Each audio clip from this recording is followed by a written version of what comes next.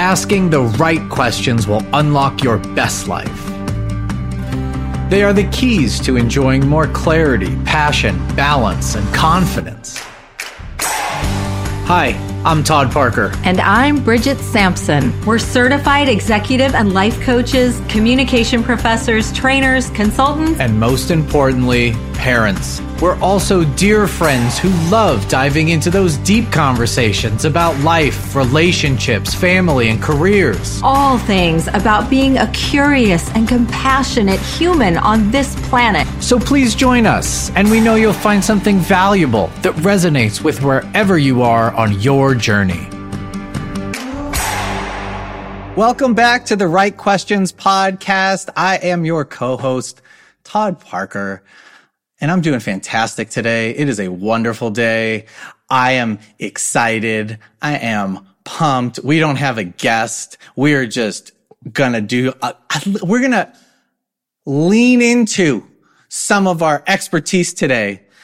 Bridget, Professor Sampson, how are you doing today? Yes, Professor Parker, I am doing well, and I'm excited to dive back into being a professor, which we both are. And as you know, I'm a retired professor, so we're going to have some fun today playing with our academic content, but making it very relatable in the real world.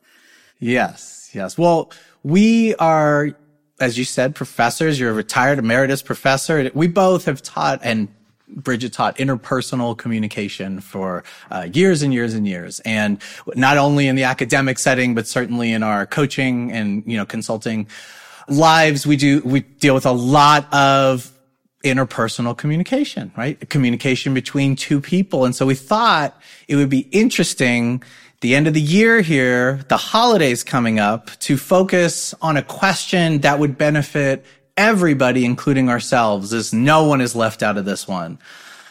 How can I get along with my family is the question today. How can I get along with my family, right? We're about to be at the dinner table, at the lunch table. Some people are going to be there. Some people won't, right? Like some people, right? Bridget, I mean, I've been hearing from a lot of people. We don't quite sure how this is going to go. Some people got vaccines. Some people didn't, right?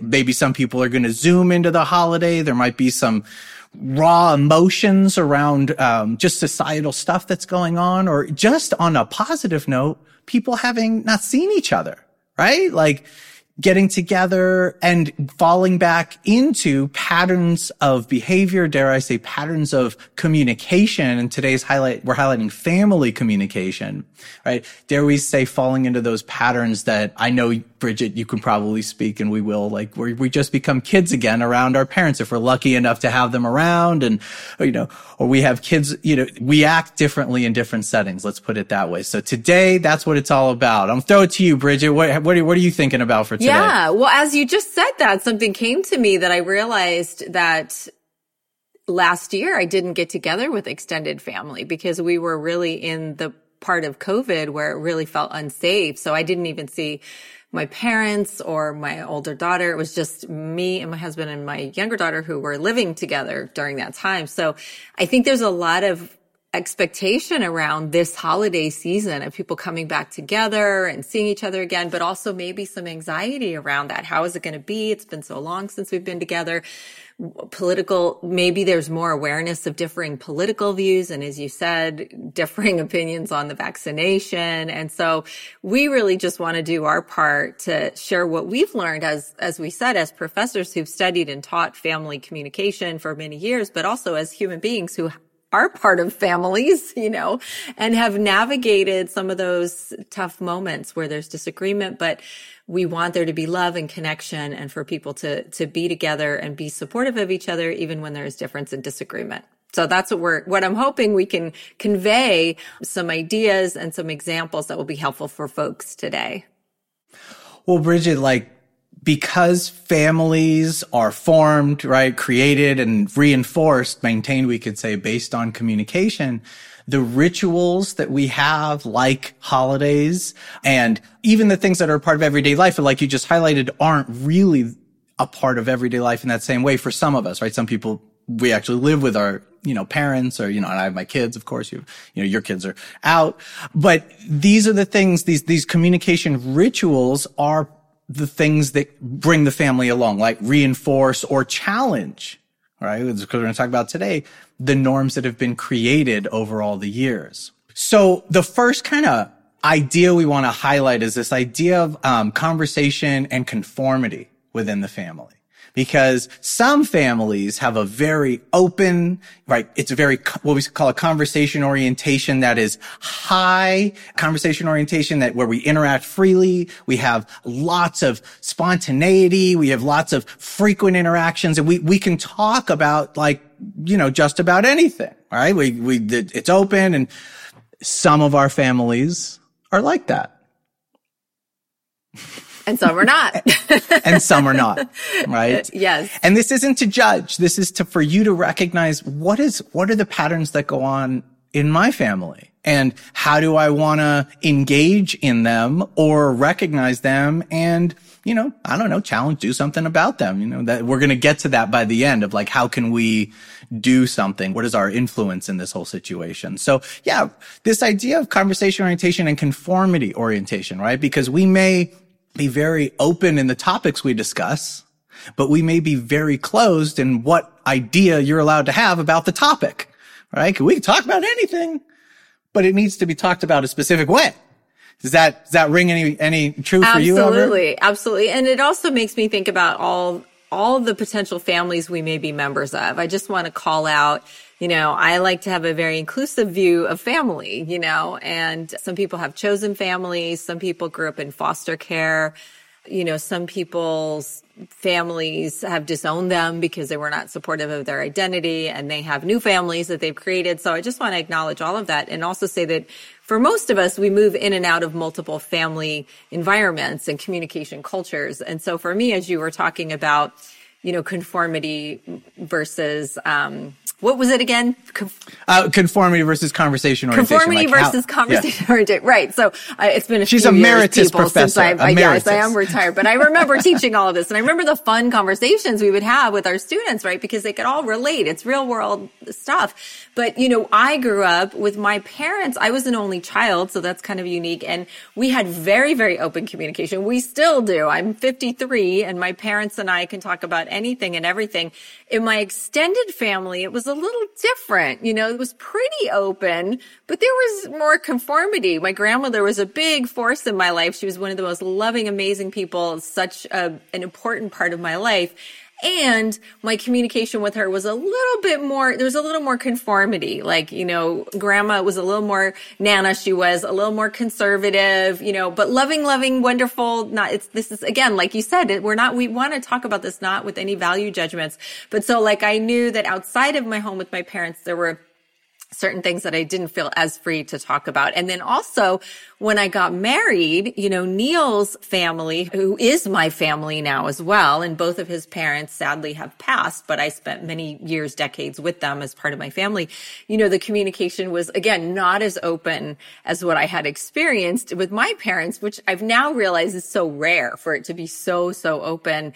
So I had to navigate that and kind of figure out what are they comfortable with. I'm not going to come in as this guy's girlfriend and be like, okay, let's talk about everything, right? I had to pick up on cues and adapt and be flexible and learn what their family rituals were.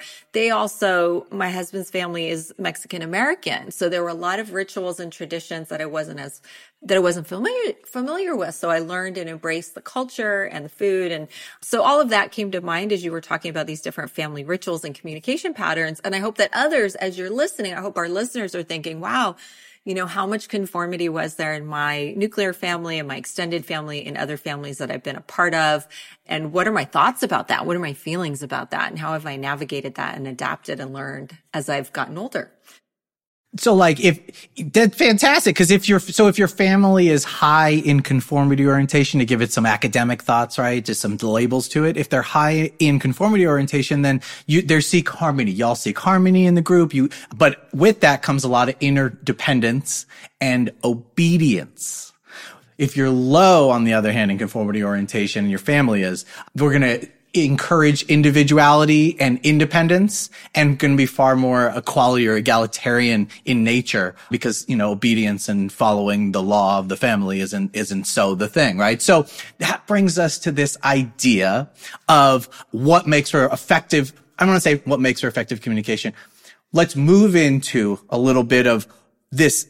I'm going to use a big word here, dialectic, right? Which is just an idea, a fancy word for tension. This tension between kids, and you might have been a kid, or you may have kids, when we try to kind of pull away from, and I don't mean pull away from the family in like a physical sense, or I mean not in a physical sense. I mean that the opposite way, but to pull away and create autonomy in our lives, be these autonomous creatures that think for ourselves and make our own choices, versus like being well connected to the family. And there's a tension that exists there for every family. So I just want everyone to recognize the healthier families, and I do mean healthier families, right? There is some data and research behind all this, to say the least. The healthier families understand this tension and allow their children to, and you might be one of these people, to go be independent, to fly, to make mistakes, not too big mistakes, but to go and start to understand life from their vantage point rather than from the family's vantage point, right?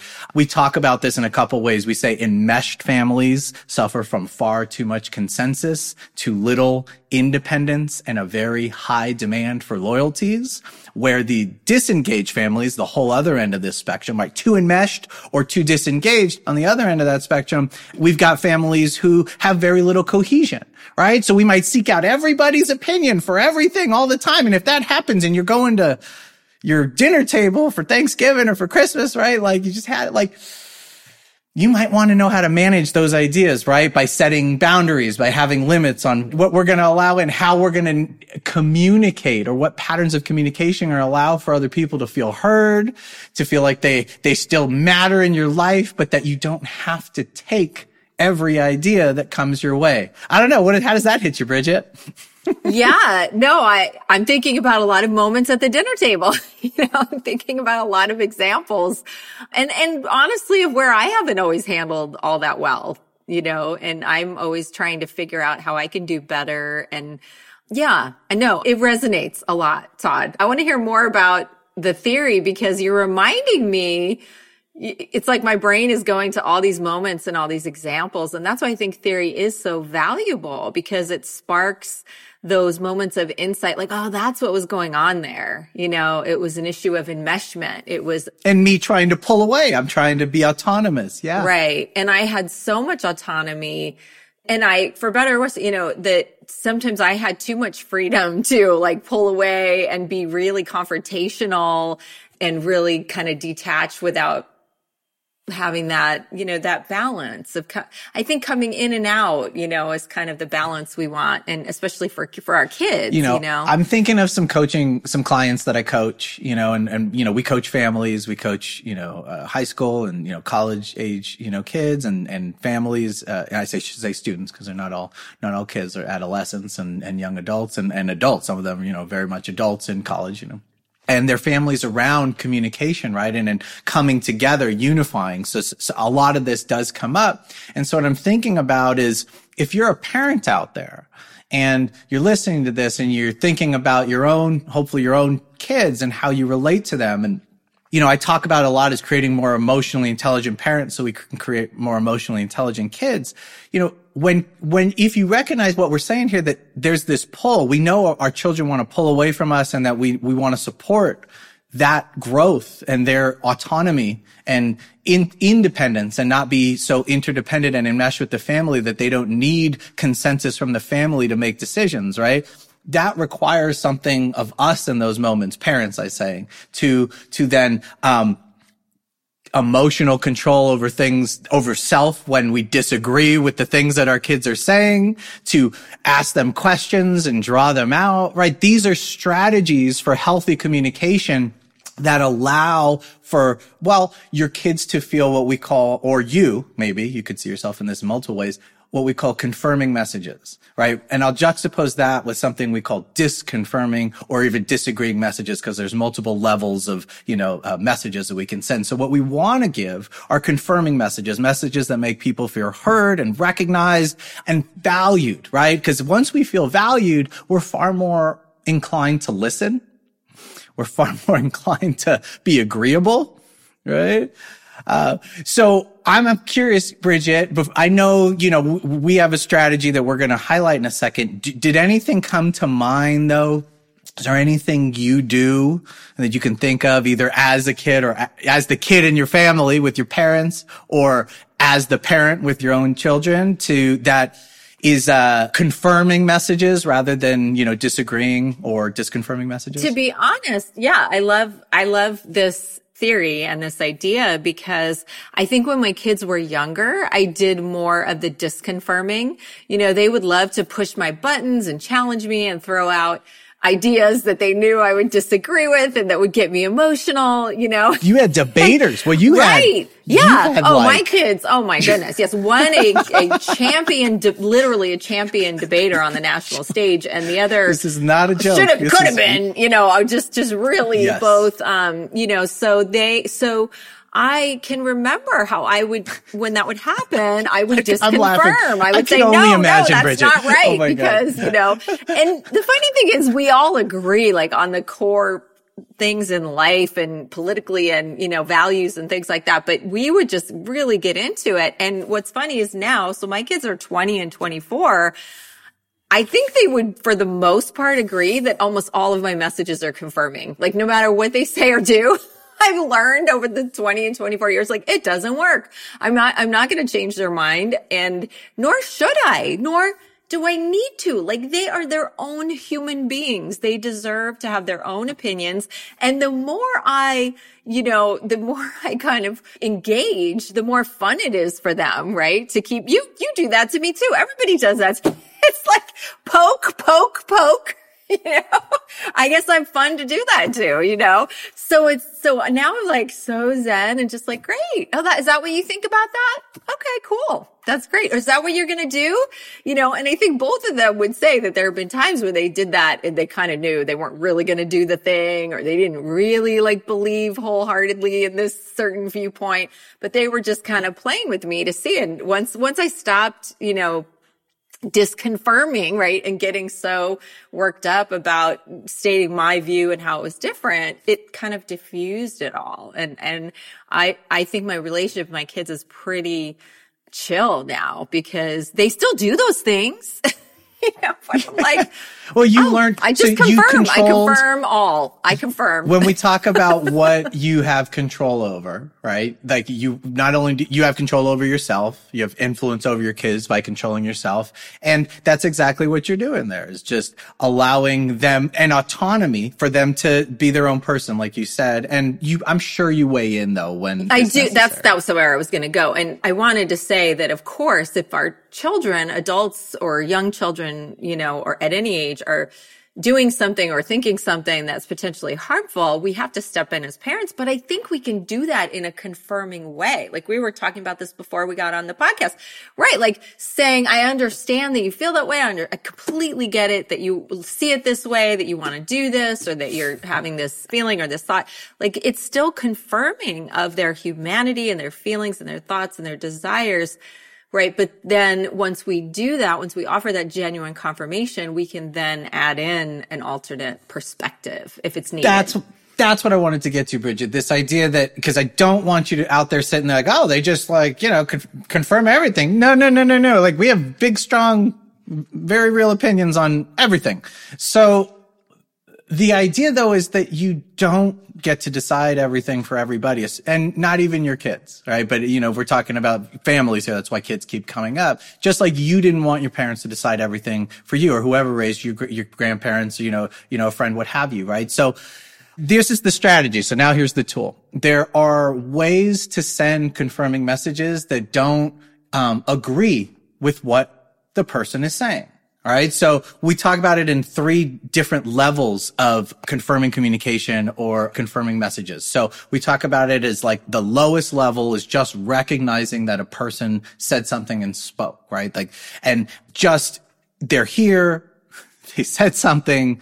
It deserves to be recognized. And you'd be shocked. I'm going to jump right in. Like if you think about yourself, how many times you're looking at your phone or some piece of technology, a TV, what have you, and your child or your partner or somebody says something to you and the most basic fundamental act of confirming is missed at that moment because you don't recognize them. So that's the first level, right? Just recognizing someone, that the feeling of dismissiveness that comes in that moment, you have felt it yourself. So I might challenge you to think all the times, not purposefully, that you did that, and maybe challenge you to make a change.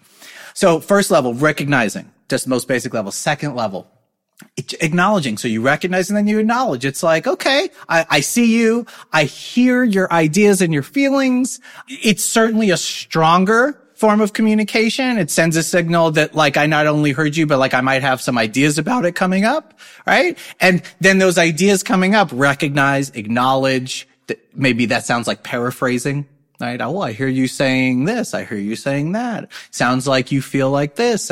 Something, Bridget, you and I coach ourselves and everyone around communication. Paraphrase what you heard. And it's so underused. Like just to say in your own words back what the person just said to you is so validating and shows that you're really not just listening, but you're processing. And you're like, okay, let me think of it. So you're saying that this is how you feel and this is why. And it's based on your experience. And you can leave it there. That's the whole point. At that moment, if you're sitting around your Thanksgiving, Christmas, just family table, it's not even a holiday, you're just hanging out, right? And this is happening, it's a get together.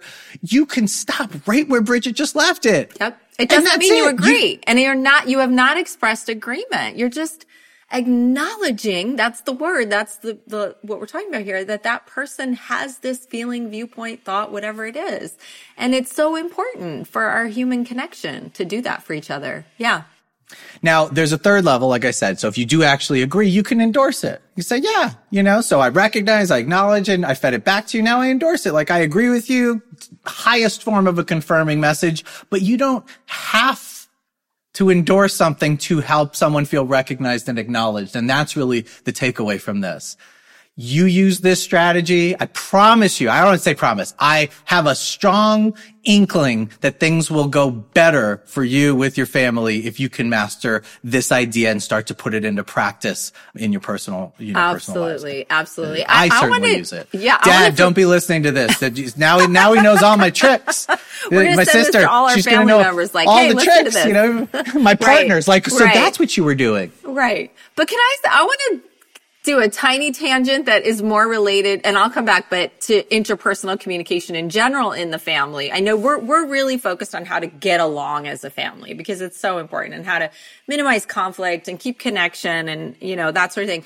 But with endorsement, one thing I noticed that people do a lot is they'll say, oh yeah, the same thing happened to me. And then they'll go off on a tangent and make it all about them.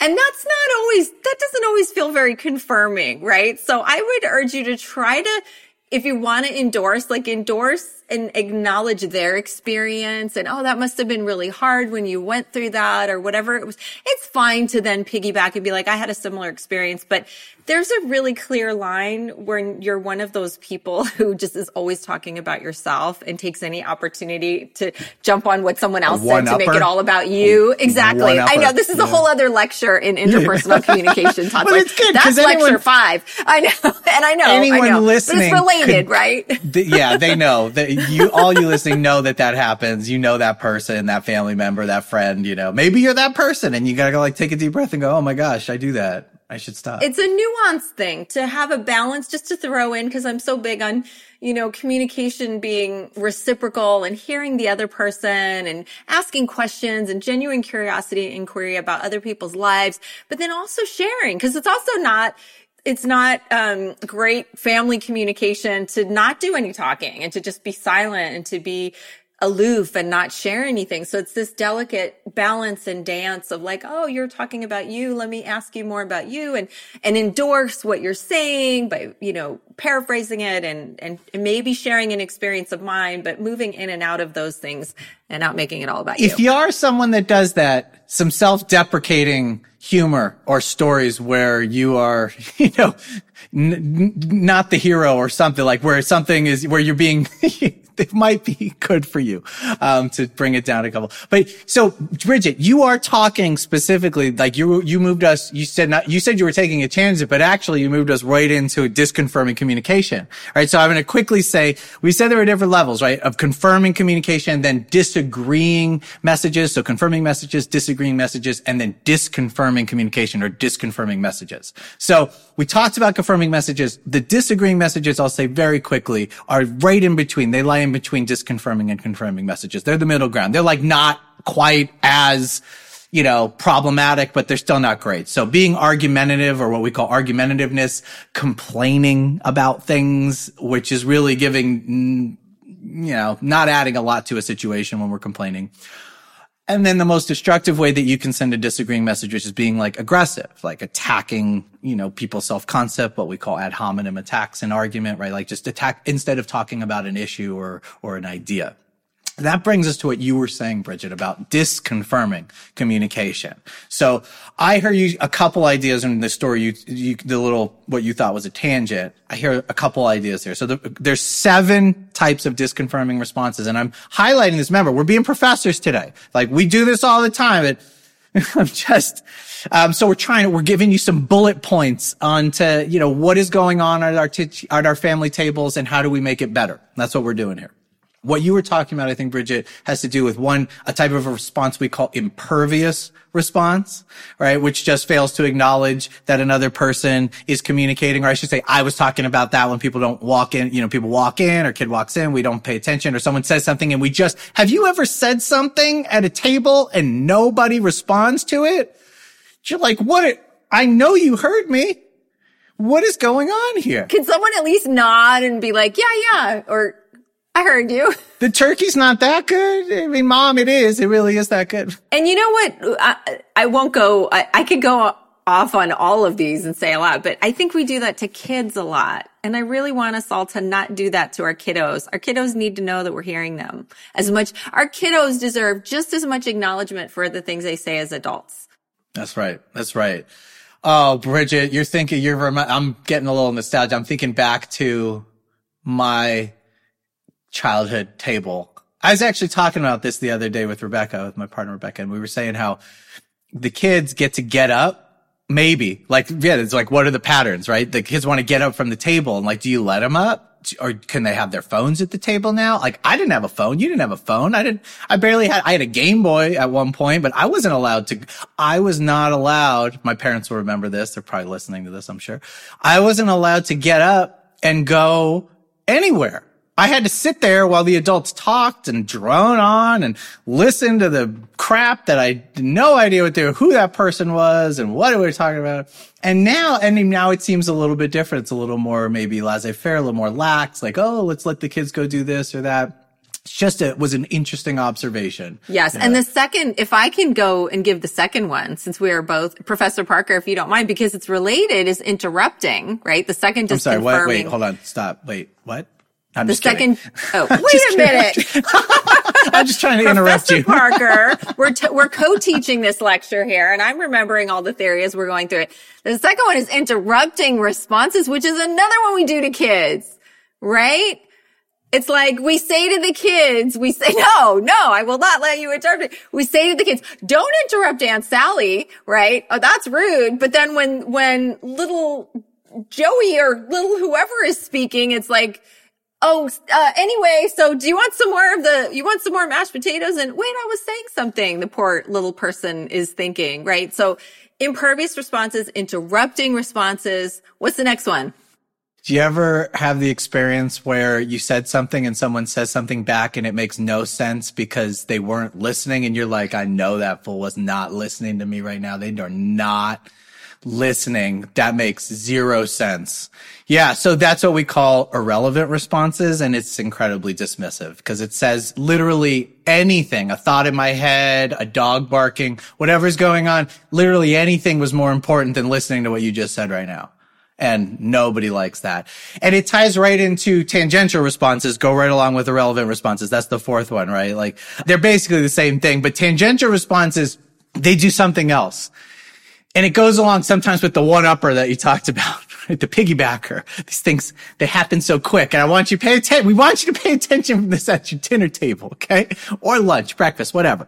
The tangential response takes the irrelevant response and then turns it. It's like kind of irrelevant, and then it turns it into what that person wants to talk about, right? Like, we're gonna, oh yeah, that sounds like when, no, that was not at all what I was talking about. It's like, oh, you just walked in the door, like dying to tell this story and waiting for any opening that is not even related so that you could run off on your story that you Exactly.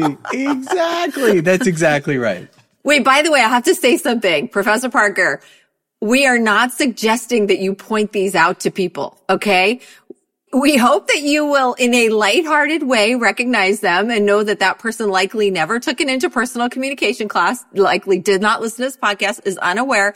Be kind, be gracious. All we're saying to you is try not to do it yourself.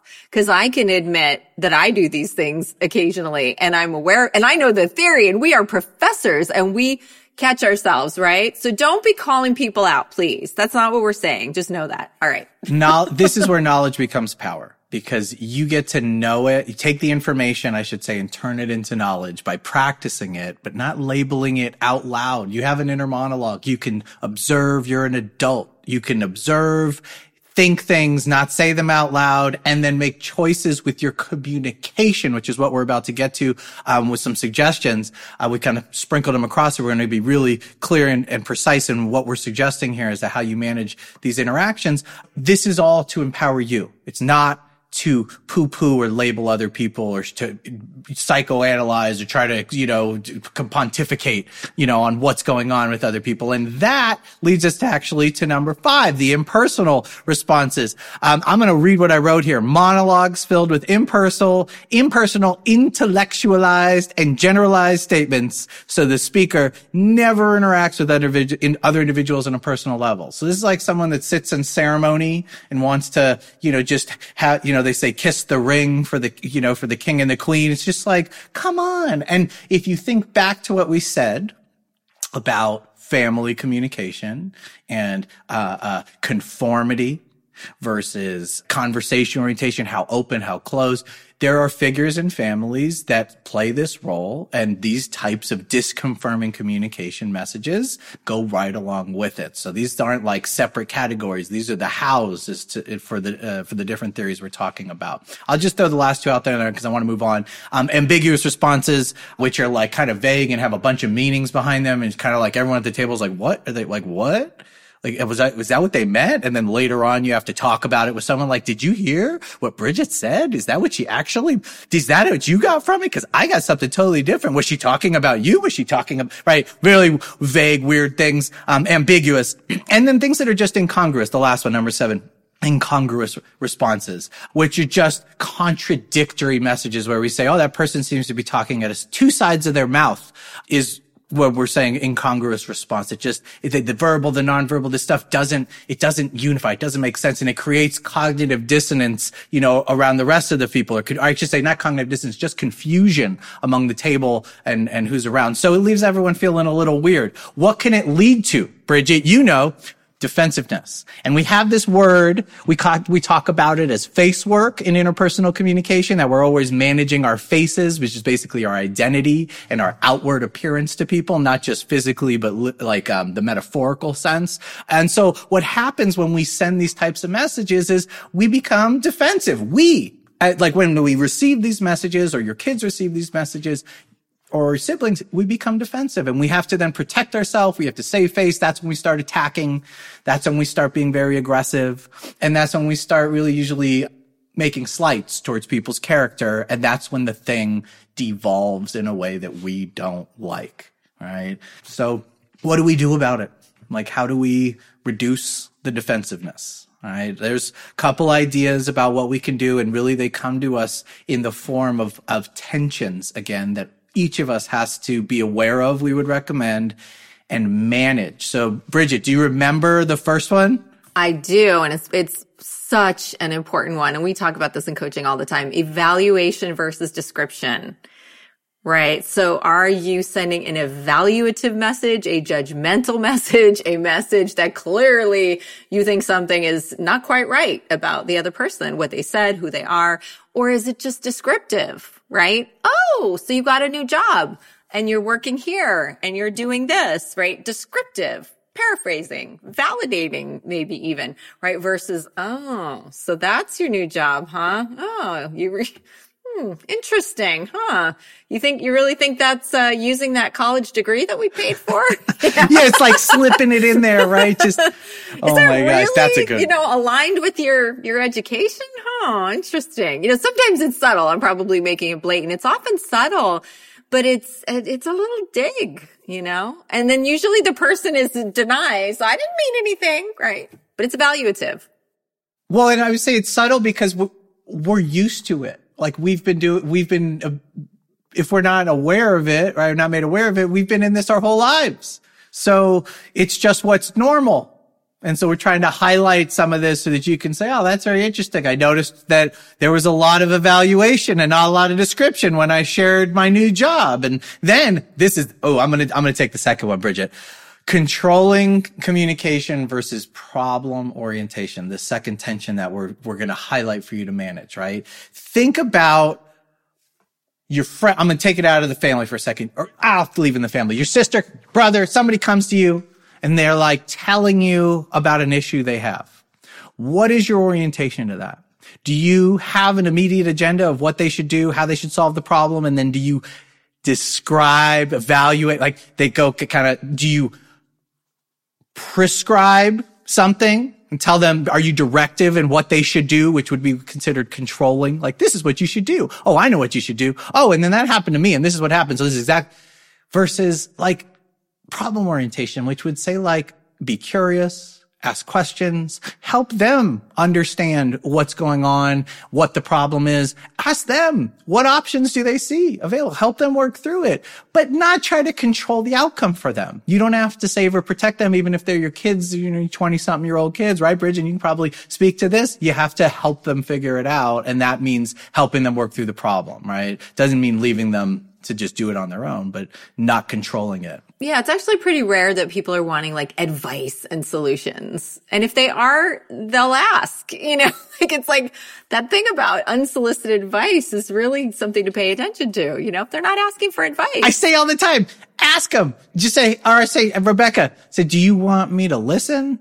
Or are you looking for advice right now? And she'll say, sometimes she'll go, I want you to listen for like 5-10 minutes. And then I'll tell you when it's your turn to help solve the problem, right? Because I want to solve problems. Yeah, and that's okay. It comes from a good place, but that kind of meta communication is really important in relationships, and we can do it even in close family relationships. It's like, tell me what you're needing from me in our communication.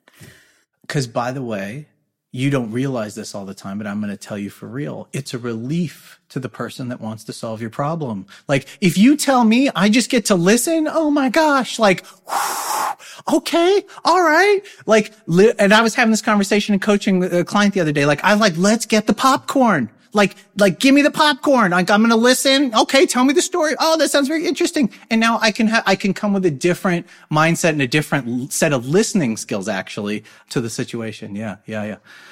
I'm going to just jump through a couple of these. Strategy versus spontaneity, like, having spontaneous conversations, right? And not always so like intentional and strategic. People sense that. And it's like with family, it can be like, this feels kind of like a business discussion, which is a little more strategic. Using your empathy over neutrality, right? Like people want you to, like, part of identifying with people's lived experience is showing empathy and taking their perspective.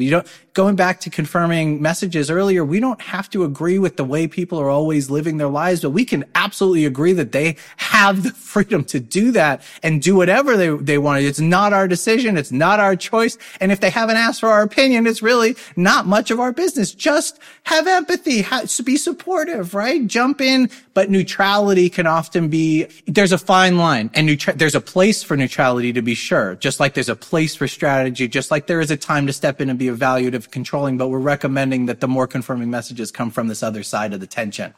There was two more, right, Bridget? I think there was superiority versus equality. So important. We all know those folks, right, who have that kind of superior air, right, about them, and can be patronizing, and it's not spoken explicitly, but there's just this sense you get in the way they share things about themselves and the way they respond to what others are sharing, that there's this air of superiority. And we really want to work to, regardless of age differences, maybe differences in, educational levels or careers, or we're all human beings. We want to create a feeling of egalitarianism. And so please make every effort to be as inclusive of everyone and honoring of everyone's identities and work and passions, and nothing is better or worse than anything else. And so that those folks who have that air of superiority, they're really, I think, creating some tension that we don't need to have at family events. So make sure you're not that person, That's even in the slightest. Creating tension that we don't need to have at family events. Maybe there's another place for us to have those conversations, but this may not be it. What you're saying there, Bridget, goes hand in hand with the final one, which is this idea of certainty versus provisionalism when we communicate, when we speak. So I have a saying that I got from, we're rhetoricians, we work in rhetorical theory, and I'm using some academic words here, but the whole point is that we're dealing with like the sending and receiving of messages. And so because I teach argument, I've been well versed in argument, right? And rhetoric, there's this idea we call I'll just say we have this idea that we walk into every situation, and I've adopted this as my perspective in every situation, that I don't have a monopoly on truth, that I don't have it cornered, that I'm one voice in a chorus of many, and that every time I engage other people, I really should be open to new experience, to new ideas, and they're going to introduce me. I go like this to a little bit. If you're not watching, I'm expanding my hands, right, from being gripped together to farther apart, like loosening, widening our perspective on what is, because none of us has a full perspective on everything. And so if I walk in with that idea that I don't have certainty, but rather this certainty versus provisionalism, then I can not just acknowledge that, but I can listen more intently. I can relate without having to be right or be certain or be the authority in the room, which goes right back to this idea that Bridget just shared of superiority, versus equality, right? We all have something to share here. To make it concrete, it is concrete, but to make it, specific, when I think about this, I think about those folks who are likely to say things in absolutes, like, she's a terrible person, and it's like, I've had someone say something like that, and it's like, oh, I love that person. I care about that person. And could maybe just say, oh, I don't really care for her. Like, that's fine. You don't care for her. But to say with such certainty, to talk about this tension, certainty versus provisionalism, it's hard if someone disagrees, then you're like inviting conflict, versus just saying it in a slightly different way that allows that this is your opinion. You have every right to state it, but that someone might disagree. That's what being provisional means versus certain. This is, I'll give you an example with my father, and he'll laugh when he hears this. Like, I'm giving away all my secrets here, but, and I love my dad. We get along, fantastically. And we've learned to have contentious conversations over the years. Like when I say contentious, just like things we both care about that we don't necessarily see eye to eye on, in far more effective ways, healthier, more productive ways. And one of the ways that we do that is with this idea of certainty versus provisional. And one of the things I do is to go back to recognition, acknowledging, and endorsing. I say, gosh, Dad, like, he's going to hear this now. Like, gosh, Dad, like, that's really interesting. Like, I hear what you're saying, this, and this. I don't really see it that way. And of course, I have a strong opinion on this, But you make some interesting points, and I'm going to have to like think about it. Like I need to think about what you said here and just end it at that, right? Like we don't always end at that, to be always honest, but a lot of times we do. We've learned over the years, I should say. Now we do end there. We stop and say, yeah, okay. And I'll go, send me an article about that. And he'll say, yeah, I will. And I'll say, I'll send you something too, so we can both learn more, because neither one of us has a corner on the truth. Yep. I think that's a great example. We should all try to do that at some point during the holidays with our family. I love it. So to wrap it up, Bridget, I want to talk about this idea of invitational communication to bring this full circle. Like, what are we really aimed at? Inviting others in. This is where we started. Inviting others in to see the world in some way, the way we see it, but really just open and invitational. To get along, to answer the question, like, how do I get along with my family better? We've given you a lot of ideas, but here's a couple, concrete things for you to focus on and pay attention to, right? So, Bridget, you want to take the first one? I'll take the second one. Yeah, we both have meetings in a couple minutes, so we're going to do this. We're going to give it to you. Seek more information. Ask questions. Be open to more information. Paraphrase the speaker's thoughts and feelings. We've talked about that quite a bit. So important. Remember to do that. And the last one is agree with the critic. Because when people are at your holiday or, family table, there's certain to be some veiled or even overt criticism that happens.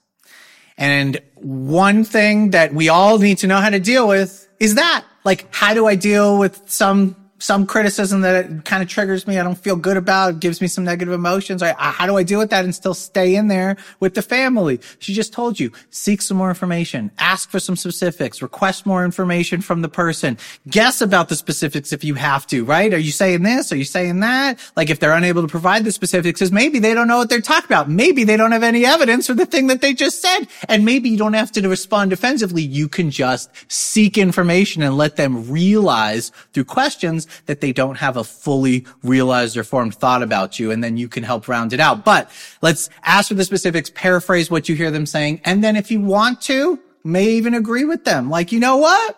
Wow, I hadn't really thought of it that way. I can see how you would see that,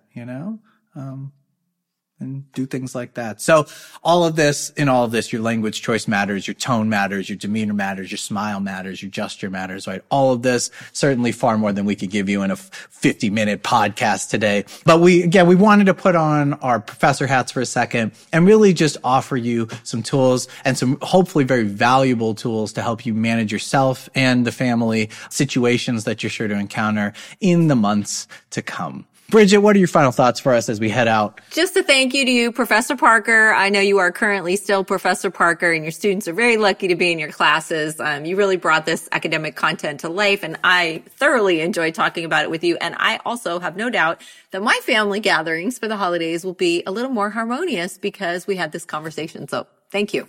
Well, fantastic. I'm happy to hear that. And as we always say, we hope you got value from this. Share it.